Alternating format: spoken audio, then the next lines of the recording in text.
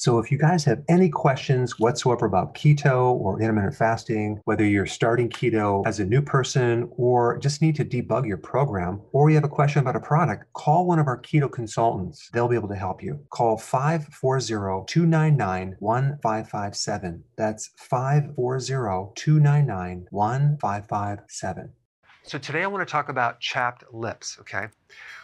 One of the worst things you can do is actually taking a lip balm or chapstick, because a lot of times the ingredients contain alcohol or some solvent or mineral oil that pulls oil out of your skin around your lips, and then you need more of it. And then you put it on, it dries it out. Same thing with the hand creams as well. And sometimes they put wax in there, so you're putting this wax on your lips and trying to create moisture. But let's talk about what's behind this situation.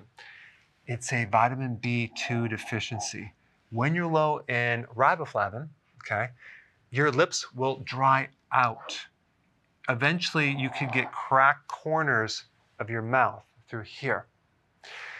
Because B2 is an antimicrobial vitamin, you can then become infected with candida and it can turn red, okay? And then that can create fissures, little cuts on the side of your mouth. But vitamin B2 is a coenzyme. B2 has one function of breaking down fats, making sure that your skin is lubricated, okay? So what's happening is just not enough of this coenzyme, this activator, for the protein that does that action, and then you end up with dry lips. So what are the foods that have B2? Eggs, leafy greens, nuts, dairy. Meats will have B2, fish has B2, but really if they're deficient, it usually is coming from another factor. They're taking birth control pills, which will definitely cause a B2 deficiency. They might be a vegan and restricting certain foods that could create that. But this is a big thing right here. Refined foods will deplete vitamin B2. In fact, it's mainly going to be the refined grains and the refined sugars.